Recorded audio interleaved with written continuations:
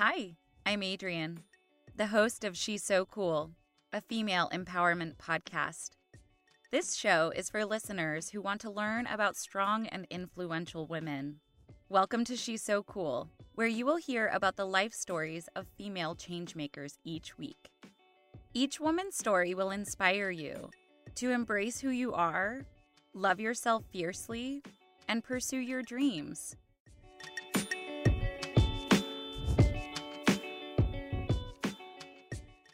On this episode, you will learn about the struggles and successes of the aviatrix and author Amelia Earhart.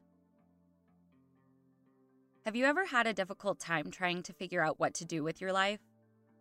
Has anyone ever doubted your abilities because you're a woman? Or have you ever felt like you needed to look normal based on someone else's standards? These are all things Amelia struggled with, and I'm here to share her story so we can learn how she became one of the world's most well-known female pilots. In this episode, I will examine Amelia's journey to discovering her passion for flying, her determination to set world records, and her feminist perspective on life. Before researching for this episode, I knew that Amelia was a pilot who got lost at sea while trying to circumnavigate the globe. But that's really all I knew, so let's get into it. She was born Amelia Mary Earhart in Atchison, Kansas in 1897. She was the daughter of Amelia Amy Otis and Samuel Edwin Stanton Earhart. She had a sister named Muriel who was 2.5 years younger than her. Amelia was named after her two grandmothers and often went by the nickname A.E. Growing up, Edwin always encouraged Amelia to be adventurous, and her mother didn't feel the need to raise her children to be, quote, nice little girls, which allowed them to have the freedom to spend hours climbing trees and riding horses. Amelia published a book in 1932 titled The Fun of It: Random Records of My Own Flying and of Women in Aviation, where she said, "Unfortunately, I lived at a time when girls were still girls. Though reading was considered proper, many of my outdoor exercises were not. I was fond of basketball, bicycling, tennis, and I tried any and all strenuous games." In her youth, Amelia's family was constantly on the move. In the 2017 documentary titled Amelia, A Tale of Two Sisters, her niece, Amy Klepner, said, "My grandfather was an alcoholic, and that became more of a problem. He couldn't hold a job, which was one of the reasons they moved around a lot." To cope, Amelia threw herself into her studies. She was a serious student, and due to all the moving around, she attended 6 high schools prior to her senior year. She graduated from Hyde Park High School in Chicago in 1916.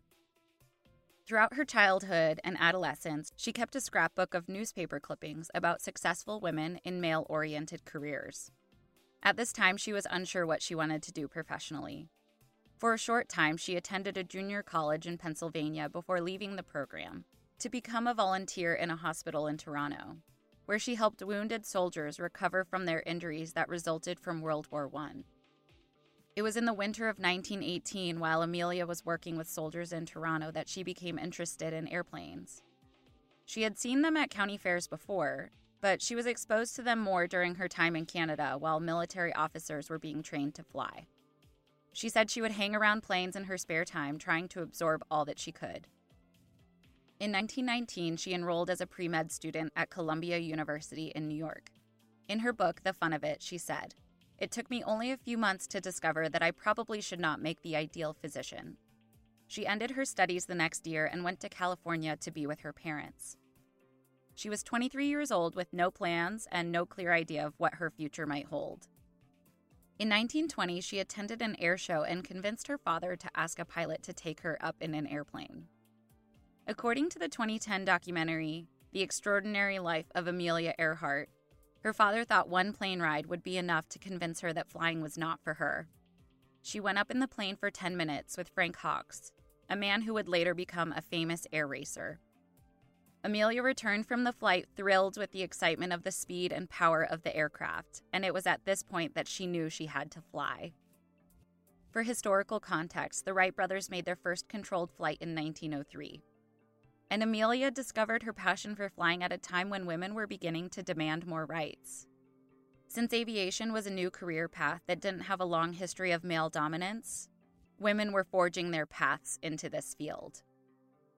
In January 1921, Amelia started taking flying lessons, which were incredibly expensive at $1 per minute. She knew she wanted to learn from a female instructor and attended lessons taught by Anita Netta Snook, a woman just a year older than Amelia. To pay for flying lessons, she worked as a stenographer at a phone company, as a photographer, and as a truck driver. During these lessons, Netta would sit in the back seat, watching Amelia and correcting her by yelling the necessary instructions. When Amelia started flying, she had long hair. In the fun of it, she wrote, "I had been snipping inches off my hair secretly, but I had not bobbed it lest people think me eccentric. For in 1920 it was very odd indeed for a woman to fly, and I had tried to remain as normal as possible in looks, in order to offset the usual criticism of my behavior." She kept cutting her hair until it reached the tousled bob that became her signature style. On her 25th birthday in 1922, she purchased her first plane. She paid $2,000 for the yellow second-hand Kinner Airster biplane, which she named the Canary. In the fun of it, she said, "In 1922, I certainly didn't think of my flying as a means to anything but having fun." In May 1923, Amelia became the 16th woman in the world to have earned her pilot's license. When she had some financial troubles, she was forced to sell the Canary and bought a yellow 2-passenger automobile, which she named the Yellow Peril. When her parents got divorced in 1924, she drove her mother from California to Boston.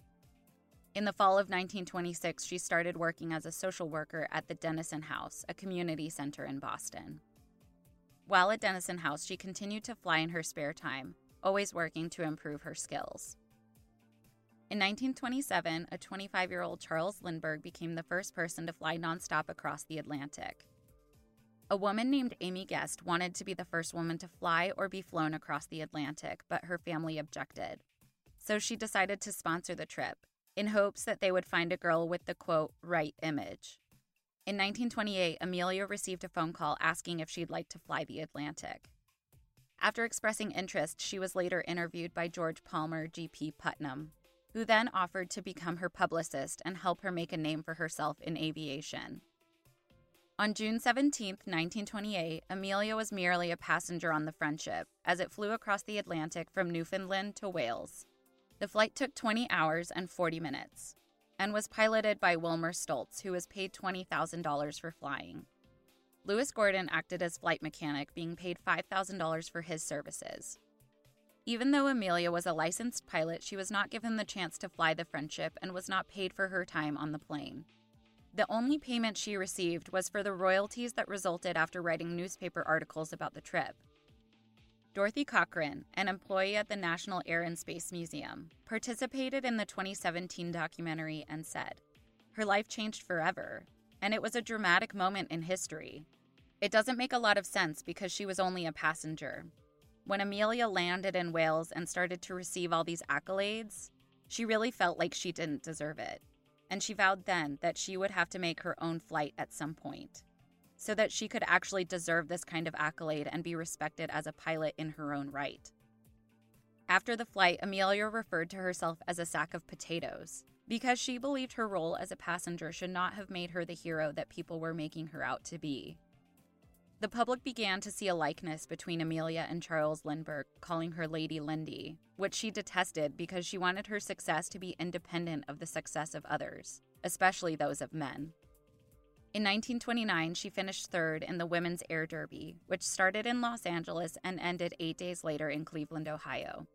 That year, she also helped form a women's pilot group called the 99s, which was named after the number of its original charter members. The group still exists today, and Amelia served as its first president. In 1931, she married her manager, publicist, and promoter, G.P. Putnam, in a private 5-minute ceremony at his home. She kept her maiden name and wore the wedding band during the ceremony and never wore it again. She resisted his proposals for a long time because, as her niece put it, she really believed that marriage was a serious problem for a woman who wanted to accomplish anything on her own.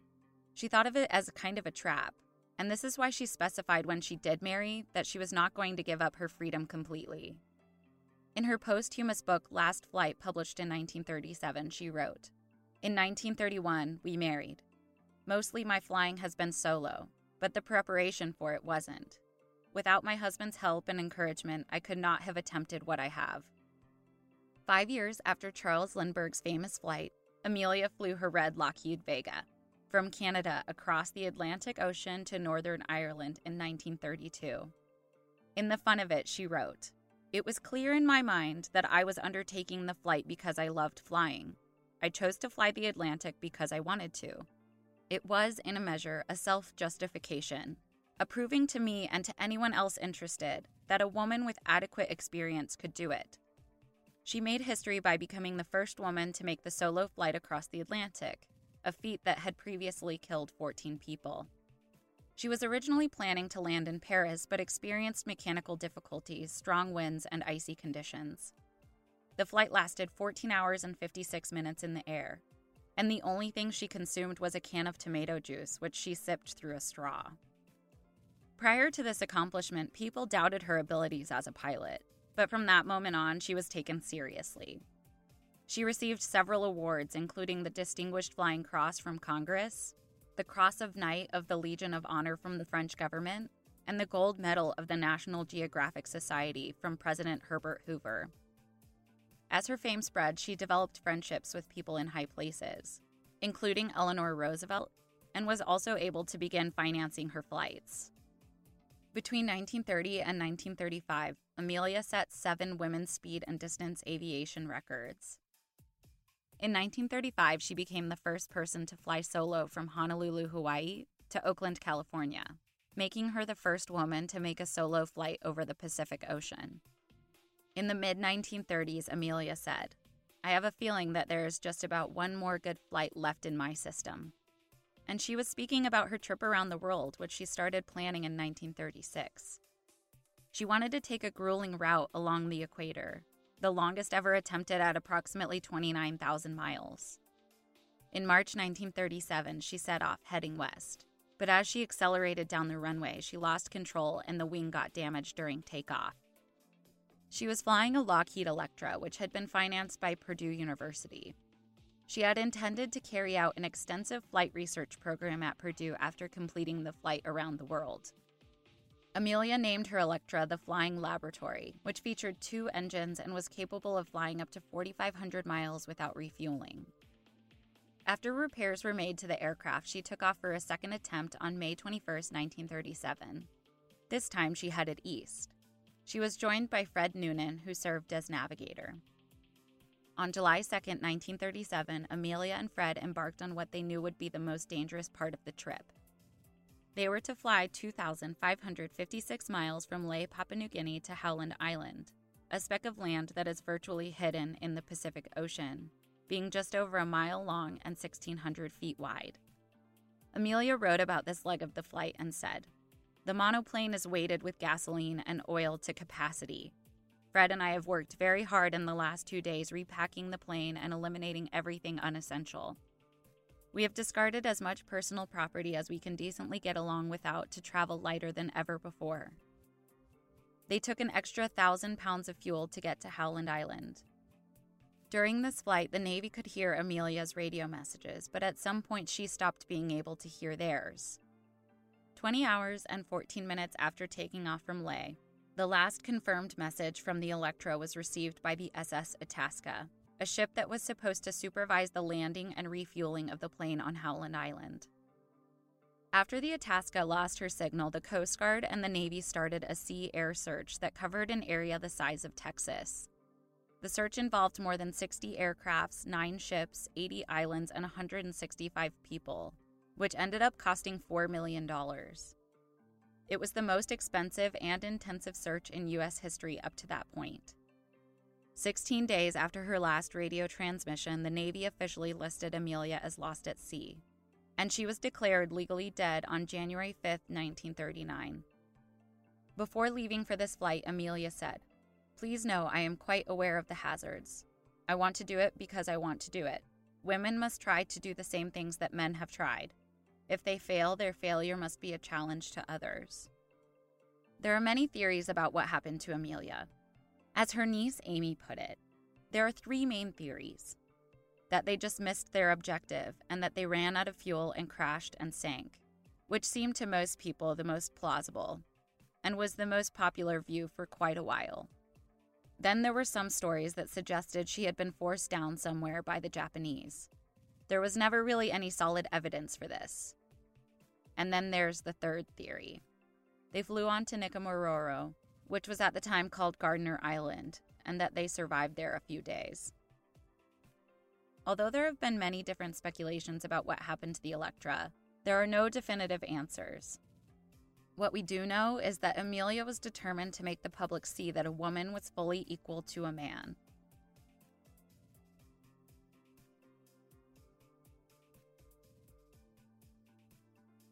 In her early 20s, Amelia had no idea what she wanted to do with her life. In the 2017 documentary, Dorothy Cochran said, "Amelia was always interested in studying and going to school and finding something that she wanted to do. She ended up enrolling in and dropping out of school several times because she struggled to find a career path that brought her joy. I can definitely relate to this. Although I've never dropped out of school, I have struggled to figure out what career path I should take, because I want to find something that will be both financially sustainable and emotionally fulfilling. And the answer for me hasn't always been very clear." After Amelia attended an air show and took what she called her first joy hop, she became so obsessed with flying that it would consume her for the rest of her life.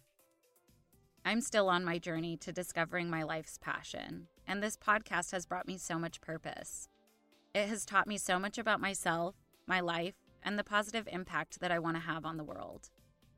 In addition to Amelia's job as a pilot, she was an associate editor for Cosmopolitan magazine, where she campaigned for the acceptance of women entering the field of aviation. She also joined Purdue University as a visiting faculty member, where she counseled women on their careers and served as a technical advisor to the Department of Aeronautics. Although flying was relatively dangerous back when Amelia began her career as an aviator, she believed that what people don't understand, they usually fear. Have you ever been afraid of what your future might hold? Or have you ever questioned your purpose in life? I think most people experience this at some point or another, and Amelia's story has taught me to embrace the things that might scare me, because she believed that courage grants us peace. If she didn't have the courage to take that first 10-minute plane ride, she might not have become the legend that we now know her as. Is there something you've always wanted to do in life but haven't taken the leap?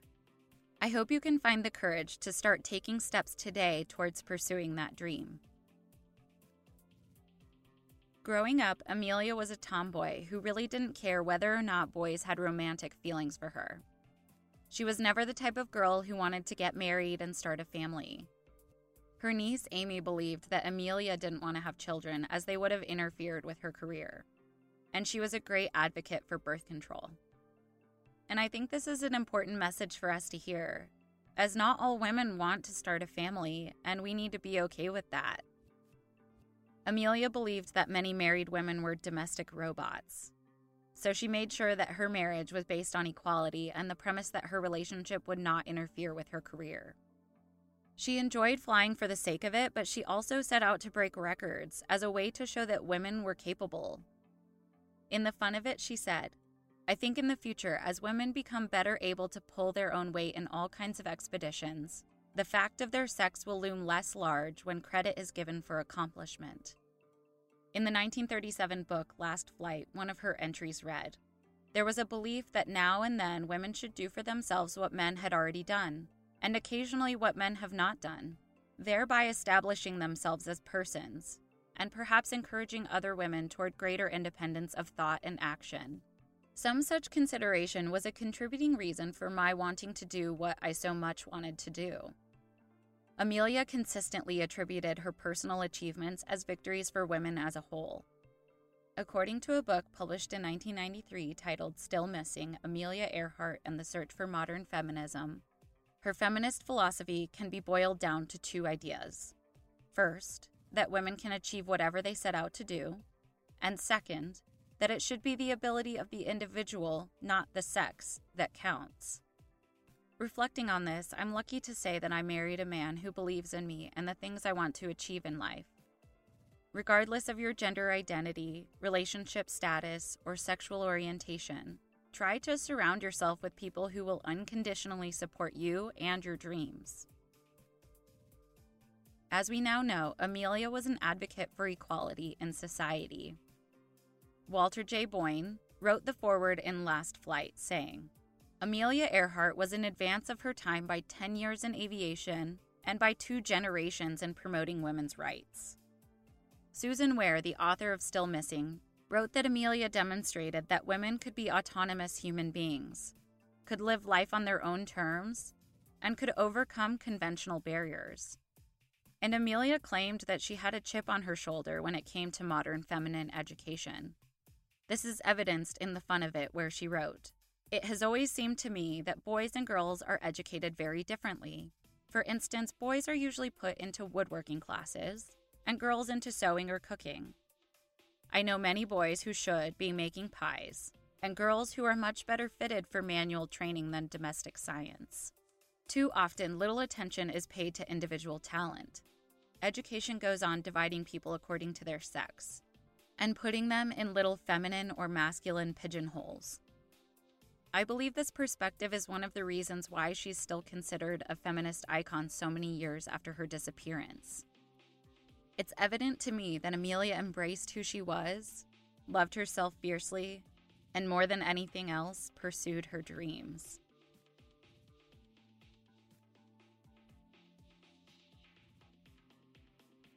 Although I'm sharing the life stories of these strong and influential women, you may notice that some details have been left out. I mention this because I want you to know that I have chosen to highlight specific parts of their stories, because the content has been planned to help you reap the most benefit out of listening to this episode.